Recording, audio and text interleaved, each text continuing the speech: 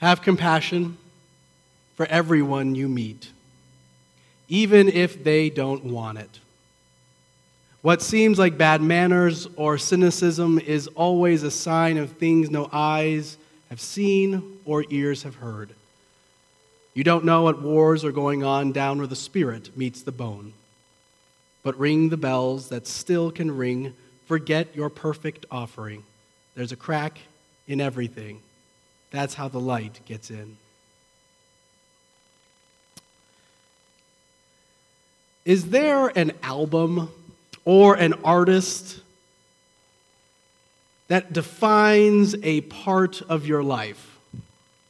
When you hear that song, does it whisk you back to that moment in time? I feel like we all have something that when it hits on the radio, it kind of transports us a bit. To this day, when I listen to the album How to Dismantle an Atomic Bomb by the band U2, I am transported 40,000 feet above the earth, flying from Columbus to San Diego for my first mission trip to Tijuana, Mexico, a trip that I would take another 8 times. On repeat, I listened to the album on the plane as we crossed the U.S.-Mexico border and for the first time saw the stark differences between our two countries. I listened to the album every morning on our way to work, to the work site, and every way on our way back from building houses. These songs accompanied my thoughts. They worked to process for the first time a new culture, new traditions, and new ways of being human. But as I listen to this album, there is a lyric that still comes to mind whenever I travel out of the country or have a new experience. And the lyric is this: the more you see, the less you know. The less you find out as you go. I knew much more then than I do now. I had seen so much on that first trip, and more in subsequent trips. And I may have picked up on some things, but each time I went back, it just revealed how much bigger the world is, and how small I was in it. But it was good for me. It was good to leave home. Because at some point, we do have to leave home. It is both exciting and scary, and it takes work to unpack, but it is how we grow. Home is familiar and comfortable, but sometimes staying in the familiar and comfortable keeps us from growing or knowing our place in the world. And as far as our faith journey goes, it keeps us from experiencing God in new and exciting ways and keeps us from becoming a new creation. Most of us, if not all of us, are familiar with this morning's story of Adam and Eve and how they left Eden. God said, "Don't eat the fruit, you will die." The snake says, "You won't die, but you will be like God." Eve takes the fruit, eats it, gives it to Adam. They realize that they are naked. They bicker. God makes the snake slither. All women experience painful childbearing. And Adam, well, it's not really fair, but Adam, it's just he has to work a little bit harder to find his food from then on. And while that may be the story found in Scripture, we also accept along with it these interpretations of this text throughout the years. We have grown comfortable with calling this passage the fall of humanity, which is often referred to as original sin.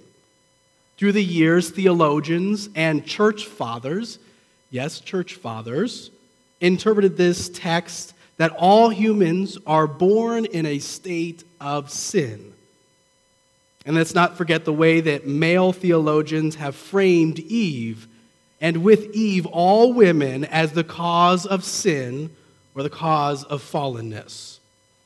And from this all too common interpretation has come beliefs that all people need to be saved and that God established this gender hierarchy that has manifested itself in very oppressive systems through time, including keeping women out of the pulpit and from different sectors in society. We all know this interpretation. It is familiar. It may feel like home, but I will let you decide if this is a place you want to call home. Now, in biblical studies, there is this phrase that is commonly used called interrogating the text. Interrogating the text, meaning not to just accept the text or the interpretation, but to ask questions. Many, many questions about it. For instance, why did God say you can't eat anything in the garden? God said you could have it all, you could have everything but this one beautiful tree with all of its fruit. Why would God say no to this one thing? After all, if I set out all my toys, or Jamie's toys, in front of him, and said, you can play with every toy here except this stuffed giraffe. And I'm going to put this stuffed giraffe on the counter table where you can reach it. What do you think will happen? Yet this is what God does in the story.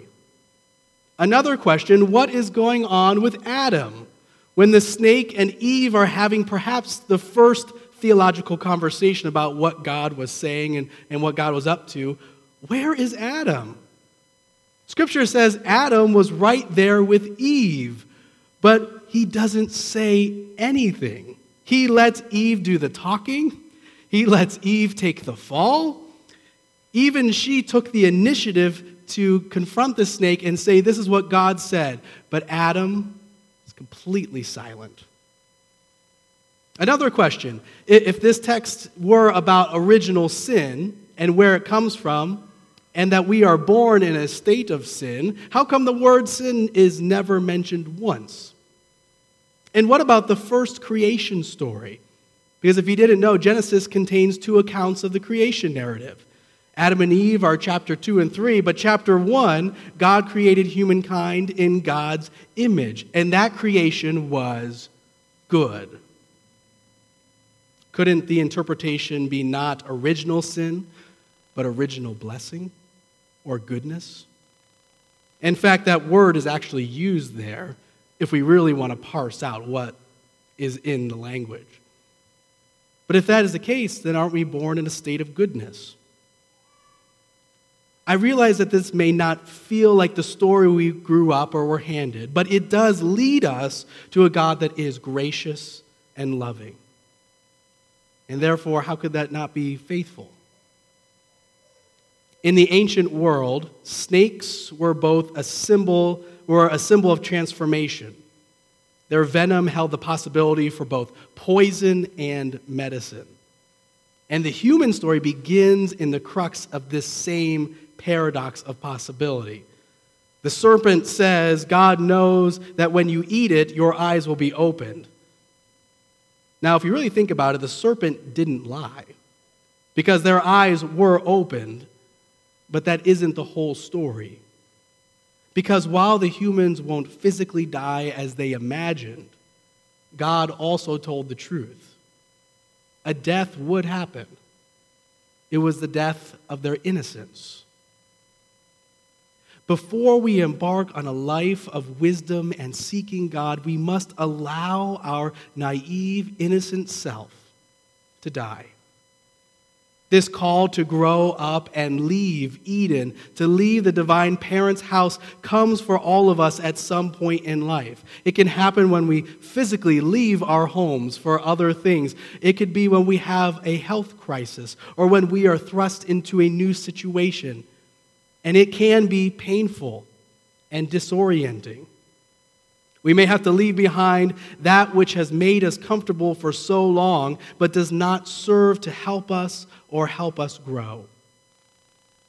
But if we let God lead, if we stay open to possibilities, if we interrogate what is familiar and comfortable, we may find that leaving home is not only disorienting, but at the same time has potential to reorient us to the medicine we need, to God's guidance to grow and mature in faith.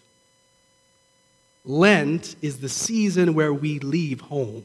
We leave the city and head out into the wilderness. We leave simply because Jesus left, as he grew in faith and trust in the wilderness. And it was where we are transformed, where disorientation leads to reorientation.